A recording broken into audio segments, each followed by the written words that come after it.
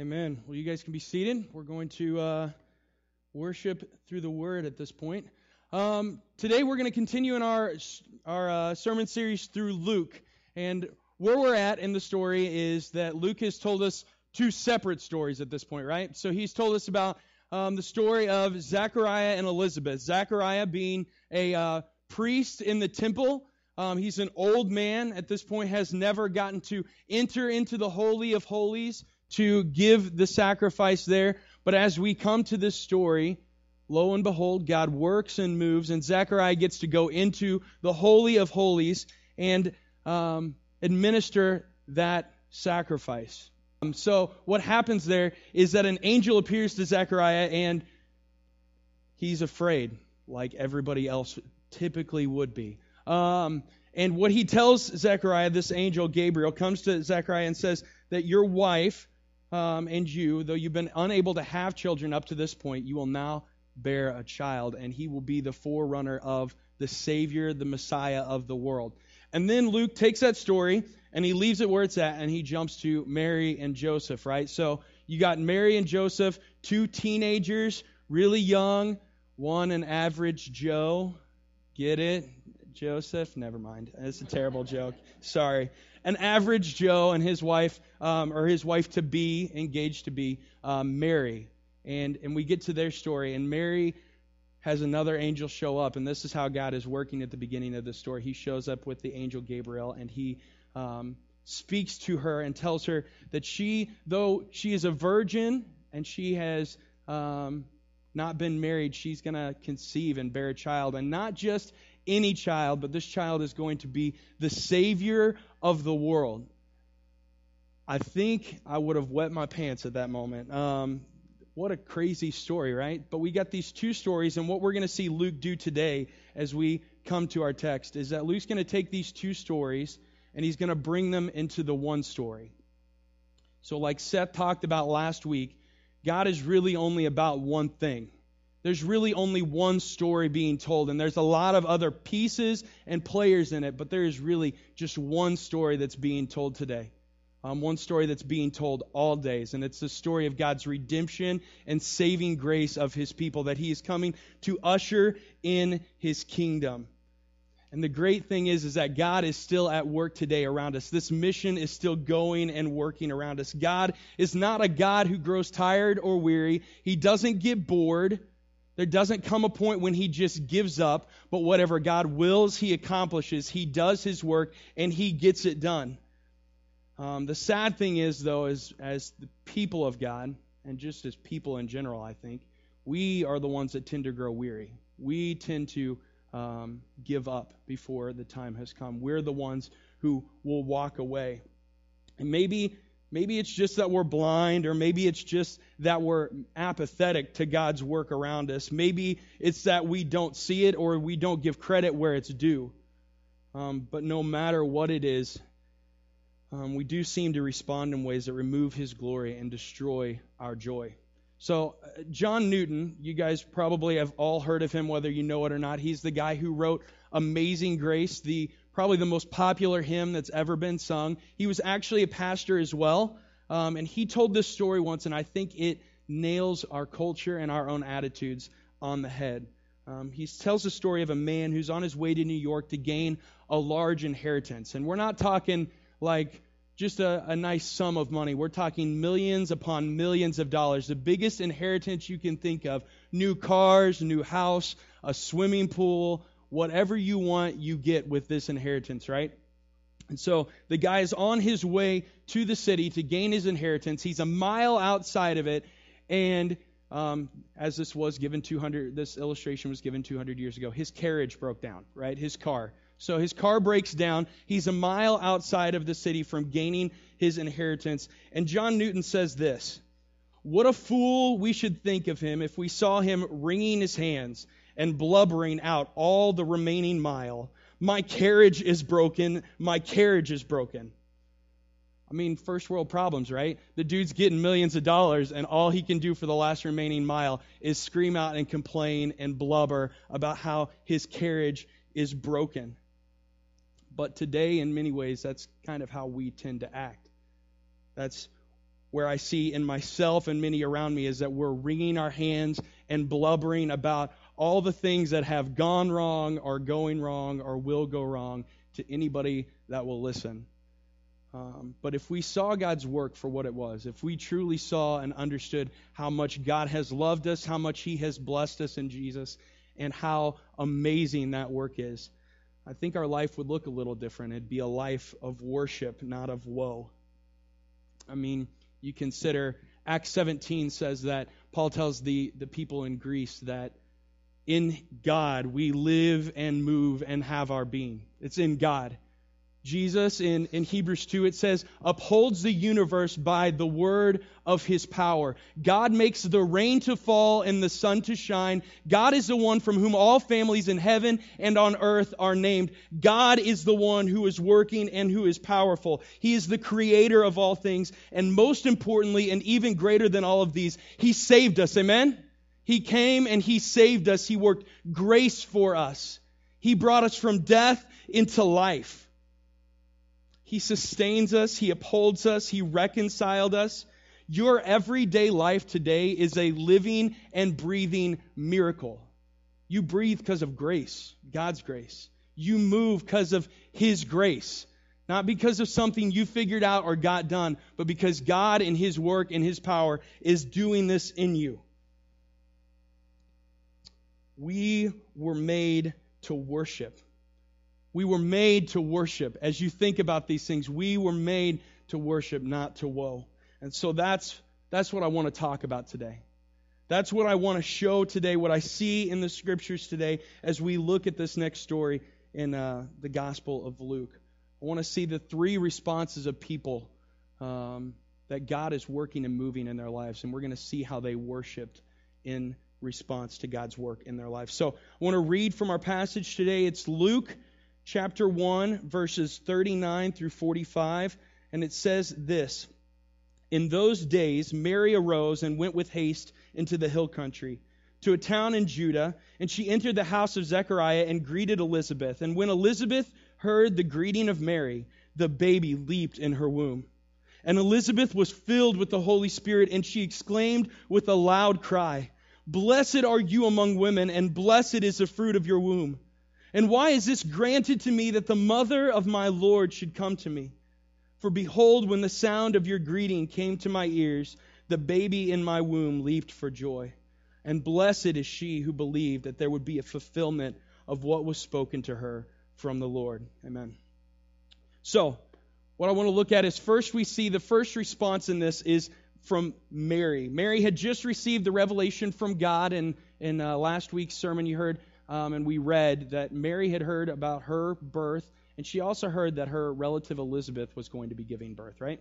So she gets up, and it says, with haste in those days, she got up and went to see Elizabeth. She doesn't doubt, she doesn't question. Mary was excited to see God's work and His grace in the life of her family, and she quickly moved to see what was going on with Elizabeth. Now, I want to stop here and ask a question. How many of us today would be so quick to believe in the Word of God and move? How many of us would be quick enough to believe that God is going to do exactly what He said and get up and move for the sake of His mission in this world? I think what we see here, it's not unwise haste. It's not haphazard throwing caution to the wind type of movement. This is a belief in God, faith in God to work and move type of movement in this world. I mean, if you think about Mary's life and what's happened at this point, I think skepticism would be my native language at this point. I've not ever had sex, but I'm going to get married? Huh? And not only that, I'm going to have the Savior of the world. He's going to be the one that saves all of His people from their sin? Huh? And then my relative who is super old and has been unable to have children up to this point, she's pregnant? I think all I could say would be, yeah, right. There's no way I would get up and move and work. But what we see in Mary is a faith that blows our minds, a faith that causes her to get up and move for the sake of God's mission. Brothers and sisters, how different would our lives look and be if we, like a young teenage girl, 13, 14 years old, heard the word of the Lord and got up and moved in response because we believed he was going to do what he said he was going to do. Like I said, I'm not talking about throwing caution to the wind and being unwise. But what if in our own wisdom or doubts, we spent more time contemplating the realities of the work of God than actually going and doing them? What if our desire for security, it's our desire for security that keeps us from risking it all for the sake of God's mission? I think we've been lulled in the time and the place and the culture we live in into thinking we have safety and security like it's ours to have. But James in his letter quickly blows that out of the water. He says this, "Come now, you who say today or tomorrow we will go into such and such a town and spend a year there and trade and make a profit, yet you do not know what tomorrow will bring. What is your life? For you are a mist that appears for a little time and then vanishes. Instead, you ought to say, if the Lord wills, we will live and do this or that. As it is, you boast in your arrogance. All such boasting is evil, so whoever knows the right thing to do and fails to do it, for him it is sin." We haven't even been promised our next breath. Every second, the only second you should take comfort and security in is the one you're currently existing in or the one you trust God to give you in the future. We're not promised any other second. Security is not ours. Comfort is not ours to have except in Jesus Christ. We just live in a world of ignorance and uncertainty. That's where we're at. John Piper says it this way: risk is woven into the fabric of our finite lives. We cannot avoid risk even if we want to. Ignorance and uncertainty about tomorrow is our native air. All of our plans for tomorrow's activities can be shattered by 1,000 unknowns, whether we stay at home under the covers or ride the freeways. You don't know what's going to happen in the next second, the next minute, or tomorrow, let alone in a year. But here is the great and amazing truth this morning. Your God does. You don't know what's going to happen tomorrow or in the next second, but God, our Savior, He does. Mary didn't know what was going to happen when she got up to go and greet Elizabeth. The reality is that she had to travel hundreds of miles to go see her relative, believing the word of an angel that showed up in the middle of the night telling her her old relative got pregnant. She's pregnant herself, teenager, going over the mountains into the hills of Judah to go see a relative. You tell me that's not filled with risk. That's crazy. Nobody does that. But she believed in the word of God and moved. She believed that He was going to do what He said He was going to do.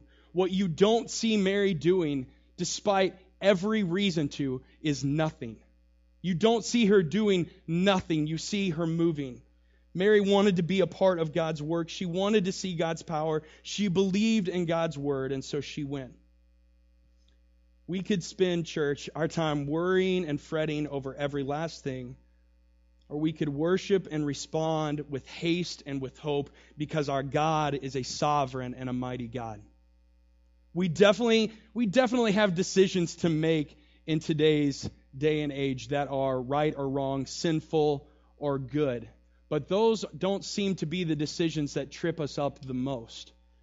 The ones that we seem to have the greatest issue with are the decisions that seem uncertain, the ones that seem unclear.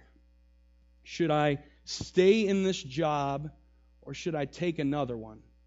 Should I serve in this ministry or go to this church, or should I serve over here and do this or that? Is this person that I'm dating, are they the right person for me? I don't think it's wrong to feel confused or uncertain about any of these things. I mean, I think that's natural. Uncertainty is the native air that we breathe. We don't have all of the answers or the knowledge or the outcome. But where I think we tend to miss it is when we stand frozen doing nothing. And so this morning, brothers and sisters, what I want to encourage you to do is move. Get up and move for God's glory and His mission in this world. And I'm not talking about moving so that you can prove your own abilities or strengths or to glorify yourself and make yourself greater. And I'm also not talking about doing nothing because we have this false sense of security and safety that we think we own and have. What I'm talking about is getting up and risking and responding in faith to God's word to see his mission go forward and God glorified in this world. What if instead of worrying or fretting, we believe the promise that God will never leave us or forsake us, and we took that to the bank? What if instead of worrying and fretting, we believed God's word that says he's hedging us in and behind and before, that he knows when we stand up and when we sit down, when we rise up in the morning and when we go to bed, that there's nowhere in this world we can run too far from the Spirit of God because he is with us at all times? What if we believed that? And then, above all of that, when we go and we move and we mess up, because we will, it's going to happen. We're sinners. When you mess up, you believe and trust in God's grace and his forgiveness and his love, because that's what makes the gospel so great. That's what makes it worthwhile. No other religion in the world allows for such risk and uncertainty as Christianity, because no other one has a God that is so forgiving and loving as Jesus Christ our Savior. So this morning, brothers and sisters, respond to his call and his word with haste and hope for glory. That's what we see Mary do. Secondly, we see John respond to God's presence and his work in our life, in his life. It says this in Luke. When Elizabeth heard the greeting of Mary, the baby leaped in her womb, and Elizabeth reveals to us, it says that he leaped for joy. Now, as a quick side note, I think this story has other implications and some hope and some amazing love for those that maybe have experienced loss or miscarriage, who have lost a child.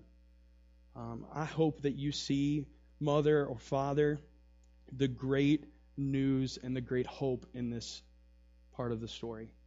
John, while in utero, it says, so he is still in the womb, leaps for joy. There are some in this world that would tell us to believe that life does not actually begin till outside of the womb. This story says that not only did life happen inside of the womb, but life abundant. That the Spirit of God was in this little baby in the womb, and he leaps for joy in response to the work of his Lord. In the presence of his King, he leaps for joy. There is no other or greater hope in this world than knowing this, mother or father, our God is a saving God. And he can save and give life in any way, form, shape that he wants, because he is knitting from inside of the womb. And he is there with that child till the end of its days. He is a saving God. He loves his children, and he is working in that way. So take great hope in that today. I think joy, as we think about John the Baptist leaping for joy, I think joy is probably one of the most overlooked responses we should have in our life to the work of God. And I'm not talking about some kind of crazy, unrestrained Ned Flanders type of joy. I'm not talking about one that ignores hurt and pain, because those things are real. Sin happens, disasters happen, hurt happens. Death, it's a reality of the life we live until Jesus comes back, and I don't think our call is to ignore these things or be fake in them. Paul tells us to weep with those who weep. But as we think on these things and see the reality of God's work in our lives, we should be like John the Baptist, responding in joy in noticeable ways. The psalmist says in Psalm 16:11, in God's presence is fullness of joy, and at his right hand are pleasures forevermore. Jesus says that he came to give us his joy, and not just joy in this life, but life abundant. Jesus came in his love, and he took us rebelling, hateful, spiteful, malicious, sinful people, and didn't ignore us or cast us aside. He didn't just have nothing to do with us.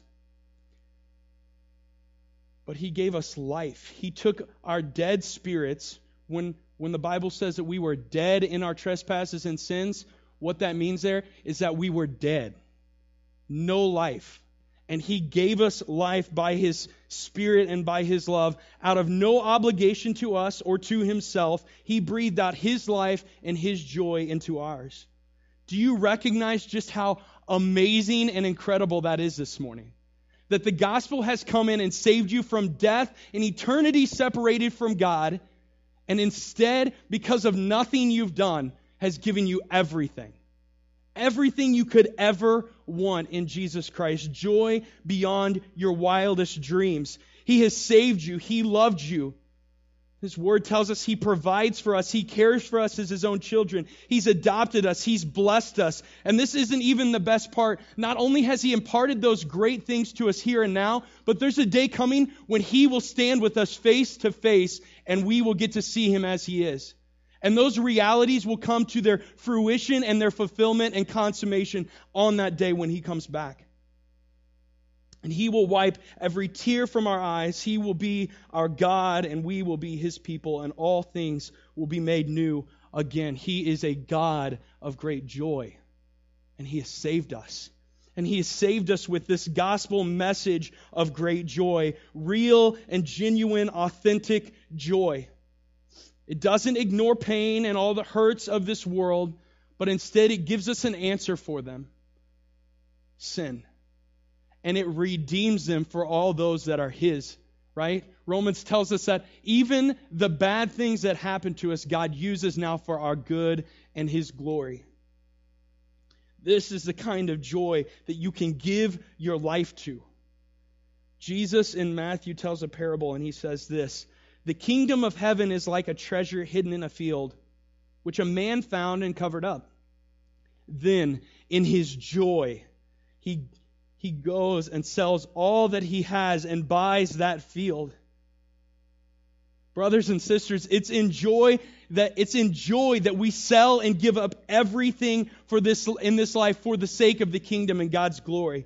This is how amazing and awesome it should be to us. Nothing else should matter. The joy should overwhelm all things, because we should be a people of joy, because we were saved through a message of joy by a God of joy. That should be who we are.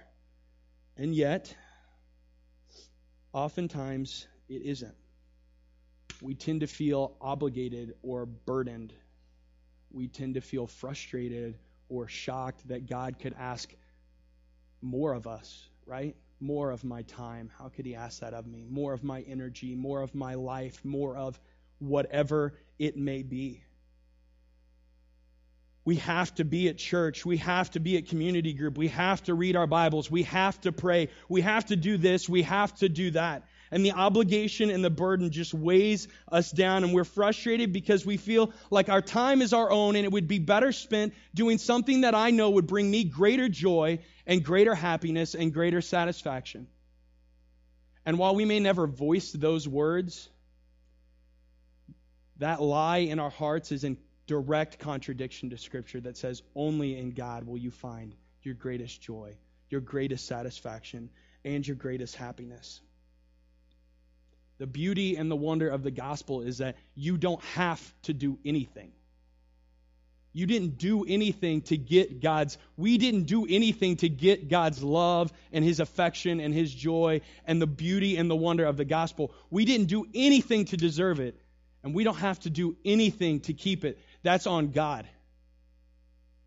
But as you think about the realities and the wonders and the beauty of that gospel, the one that says that you owe Him nothing, doesn't it make you want to give Him everything? Shouldn't you want to give your life in response to that God, to that gospel? Shouldn't it be an act and a worship of joy, not a woe, of obligation and anger and frustration? If this morning you're not experiencing that joy, if this morning you can't see it anywhere in your life, this is my question for you. If I don't have joy, do I have God? That should be the question. while it may be awkward to those around us, we should be jumping around and leaping for joy like John the Baptist, to such an extent that people should notice. Why do you think it is in Peter's letter he tells the churches that they should be ready to give an account for the hope that they have? It's because people noticed the hope that they had. People noticed the joy that they had, and they had to be ready to give an account for that hope and that joy. Been really struck, very convicted over this recently with the story of my cousin. My cousin was a self-proclaimed agnostic, probably, didn't really believe in God, grew up in church his whole life, but didn't really find it valid. He saw people living this life of frustration and obligation and burden and religion. It didn't make any sense to him. Science made a lot more sense. Everything else in life made a lot more sense, honestly. And so over the years, I've invited him to church. He's been here a few times. He came to a thing we've hosted called Christianity Explored, where we specifically answered his questions that he had. I've shared the gospel with him. I've prayed with him. I have argued till I was blue in the face with him. I don't know what else I could have done with him. And yet none of it mattered. It didn't matter to him. Not that he didn't care, but it just didn't make enough sense. He didn't believe. And then about 6 months ago, I started hosting a thing at downtown at a brewery to allow people to come in and just ask questions. Ask whatever questions they might have about Jesus, about God, and allow for the truth to be shared, for love to be shown, to meet them where they're at. And my cousin starts showing up. And he tells me the second time we'd hosted this, he goes, "Matt, I want to believe now. I want to believe this. I have no idea where any of this is coming from." And so week after week, we've been doing this. And every few weeks, I spend some time with him personally, asking him where he's at. And about 3 weeks ago, in the grace of God, my cousin shows up and tells me that he believes in Jesus now. No, nothing I've done, but he believes that he's a sinner and he needs God's grace to save him. And I rejoice in that fact. It's a great thing. But then I have all these questions running around in my head. What in the world changed things for you? What was it that made the difference, right? So I sit down with him one day and I'm like, why all of a sudden did you want to believe? What made the difference? And it wasn't my arguments. It wasn't the truth. It wasn't any of all of these things that I was using to try and prove him wrong. He met a girl. Yeah, I know it usually starts there, right, for a guy. He met a girl. She was a Christian, and he tells me she has no reason to be happy. There's a lot of things in her life that have gone wrong. But her general joy and quality and happiness in life was the most intriguing and drawing thing to him in this whole world. My cousin is super intelligent, and it was not the arguments that won. It was the joy in the life of the believer that won him over. I felt so convicted over that. And I think this morning we should feel some of that conviction. If you look at the life of Mary and Elizabeth, I think they had a number of things going on that was probably not all that great. So Mary is pregnant out of wedlock, and while it might be with the Son of God, you try explaining that to everybody in your village. And not only that, but imagine the stress of knowing that you're pregnant with the Son of God. I can't imagine what kind of stress that would bring on my life to know that I'm raising the one that is to save all people. That's just too much for me to handle, I think. And then you jump to Elizabeth, who's really old and pregnant. There's probably a lot of discomfort, probably a lot of pain. I can imagine there's probably a lot of resentment and bitterness that would reside in my own heart for not allowing me to get pregnant when I was younger, right? But what you don't see from either one of these women is a response in frustration and anger and obligation, but one in a response of joy to the work of God in their life. Mary responds in haste and urgency. Elizabeth blesses and cries out thanksgiving to God. Brothers and sisters, we have been blessed beyond measure in Jesus Christ, and His grace should blow us away and cause us to leap and live a life of joy. It's what it should do. Thirdly, and lastly, we see the work of Elizabeth, the response and the worship of Elizabeth in God's work in her life. Now, as I said, Elizabeth probably had a lot of reasons to be full of things like anger and bitterness and everything else.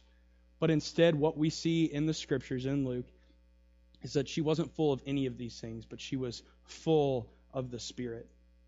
It says this, and when Elizabeth heard the greeting of Mary, the baby leaped in her womb, and Elizabeth was filled with the Holy Spirit. Now, that word in the Greek, filled, full, don't think of it like a full glass of water that you would hand to somebody. You're not going to fill the glass up to the brim, right? Or they're going to spill it everywhere. We're talking full to the point where there's no room for anything else. That is literally what it means, no room for anything else. And so Elizabeth is so filled up with the Spirit of God, so much so that she can't help but respond in faith. It is the overpouring, the outpouring of God's Spirit that fills up and comes out of us when we are filled with the Spirit. It causes her to worship in such a way that she prophesies about the coming of Christ, right? So she's not been given any indication of who this baby is in Mary's womb, but she tells Mary and she blesses Mary and says this, "Blessed is the fruit of your womb, and why is it granted to me that the mother of my Lord should come to me?" She knows and she prophesies that this is the Lord, the Christ, Jesus, who is coming to save his people. And the Holy Spirit gives her knowledge and understanding that this was no ordinary baby. And then Elizabeth blesses Mary and encourages her for her faith in God to fulfill his word. It says, "Blessed are you among women," speaking to Mary. "Blessed is she who believed that there would be a fulfillment of what was spoken to her from the Lord." We're oftentimes more quick to point out and see the failures and the faults of our brothers and sisters than we are to see the good or the favorable in them. But Elizabeth, full of the Spirit, doesn't question the pregnant, unwed family member. Instead, what she does is she praises the work of God in her. What great grace is given and love shown when we encourage others by showing them how God is using them and working in their lives. This should be the natural tongue of those who have been given the gift of the Spirit. It should be what comes out of our mouths is grace and encouragement and praising the work of God in our brothers and sisters. Ephesians 4:29 says, "Let no corrupting talk come out of your mouths, but only such as is as..." I'm going to start that over. "Let no corrupting talk come out of your mouths, but only such as is good for building up, as fits the occasion, that it may give grace to those who hear." And Colossians 4:6 says, "Let your speech always be gracious, seasoned with salt, so that you may know how you ought to answer each person." The grace of God, his love, his work, his forgiveness, all that he has given us should be what flows from us, especially from our mouths. It should be quick to affirm his work. We should be quick to affirm his work in others. It should be what leaves our tongues first. We should be pointing out the work of God in others to the glory of God. God is always at work. He is always moving. He is always doing what he has come to do. And we sometimes are too distracted by our own sin and plans that we completely miss it. Brothers and sisters, call it out in one another. Praise God and his work in one another, in front of them, in front of the world, that all might know who is to get the glory for that work in their lives. He cares for them. He loves them. He wishes to use them for his glory and their good. How amazing is that we get to be ambassadors, part of the mission of God in this world. Part of the mission to bring love and reconciliation and forgiveness and grace by our own mouths on behalf of Christ as his Spirit fills us to that end. It could be that this morning or in the days to come, there's a person in this church that is hurting, that has sin eating away at their hearts, at their communion, at their relationship with God. It could be that they feel the shame so great and so heavy upon them that they feel there is no way that anybody could ever love them. That there's no way that a God who knows what they've done could ever care for them, ever show them grace, ever show them forgiveness. We have been given the Spirit of God and the message of reconciliation to be ambassadors on behalf of Christ in this world. You have been given grace beyond measure, and His Spirit now fills you, so let it overflow into these people. It may be that your words of grace and love and truth and the realities of Jesus Christ are what revives the spirit of your brother or sister. It may be the thing they needed to hear to bring them back into the bosom of their Lord and their Savior, Jesus Christ. Do not neglect, do not despise the work of the Spirit in your life, but let Him so fill you that it leads you to do what He's called you to do. We should be a people so full of the Spirit of God that we see and encourage His work everywhere we see it. While we don't know the exact heart or thoughts of Mary at this moment, we do know that as Elizabeth blesses her, as Elizabeth gives this praise of her faith in a God to fulfill His word, we'll see next week she responds in praise and worship of a God who is so great and has done this great work in her and around her. That's our call. We're called to let the Spirit fill us and lead us for His glory in ourselves and in those around us. Today, as I look at this world, as I look at the culture and everything around us, as I look at the Word of God, and as I look out among the church, my church family, I don't think there's any denying that God is at work among us. He is working. He is moving in our midst. He's moving to seek and save the lost. He is working to sanctify His children and make us more into the image of His Son. He is working by the power of His Spirit to build up His church that we might be a light in this city, in a dark place, that we might be a city on the hill. He has saved you and brought you from death into life. Christian, is there any doubt that He has worked not only the ordinary, but the extraordinary and miraculous in your life? Every second is a miracle as we live in the grace of God. He has brought us into His family. He has made us a son and a daughter. He has blessed us in Christ with every single blessing in the heavenly places. He has given us jobs and families and friends. He has given us breath and life to be lived and enjoyed. And here's the great news. As I said earlier, our God is coming again. Just like Mary and Elizabeth and John got to see the working of God in the history of time, to see the Savior come and work and do His work on this earth and die on the cross and rise again, we have been given the Spirit of God, and we wait now not just to proclaim His coming once, but His coming again. We have been filled with the Spirit that we might get to usher in the kingdom and show people what it looks like to live a life full of joy, rejoicing in a God who will always fulfill His word.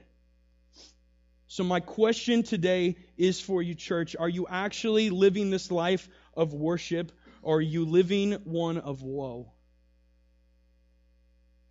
I think back to the man that I talked about in the illustration at the beginning. We live this life here on this earth, and this is our mile. This is our 1 mile to the inheritance. Things are not going to go great. Things probably will go bad. But there is an inheritance waiting for us that is beyond all measure and all comparison in Jesus Christ. There is a joy to be had that should surpass all other feelings in this world. So, are we going to walk this last mile in front of the whole world, wringing our hands and blubbering that our carriage is broken? Or are we going to go into this world rejoicing with haste and with hope, full of the Spirit, that all might know His joy and His coming again? Let's pray. Father God, we thank You for Your work. You are not a still God. You are not a God who has left us to figure this out on our own, but Your Spirit is living proof that You're working in us to usher in Your kingdom. Every breath and every second, it is a moment of reality that you have graced us and blessed us in Jesus Christ with every spiritual blessing in the heavenly places. You have worked for us great joy because you are a God of great joy, and you have given us a message of great joy. So, Father, I pray this morning as we leave this place, as we consider your work, as we consider what kind of a God you are, that we would leave this place in worship of you. We would leave this place on fire for you, giving up whatever you may ask of us, because the risk is worth the reward. Father, I ask that you come and you work and you move in our people, in my own life, in my own heart, God.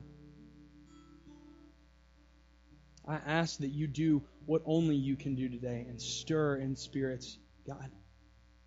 To stir new life, to stir new passion, to stir new joy.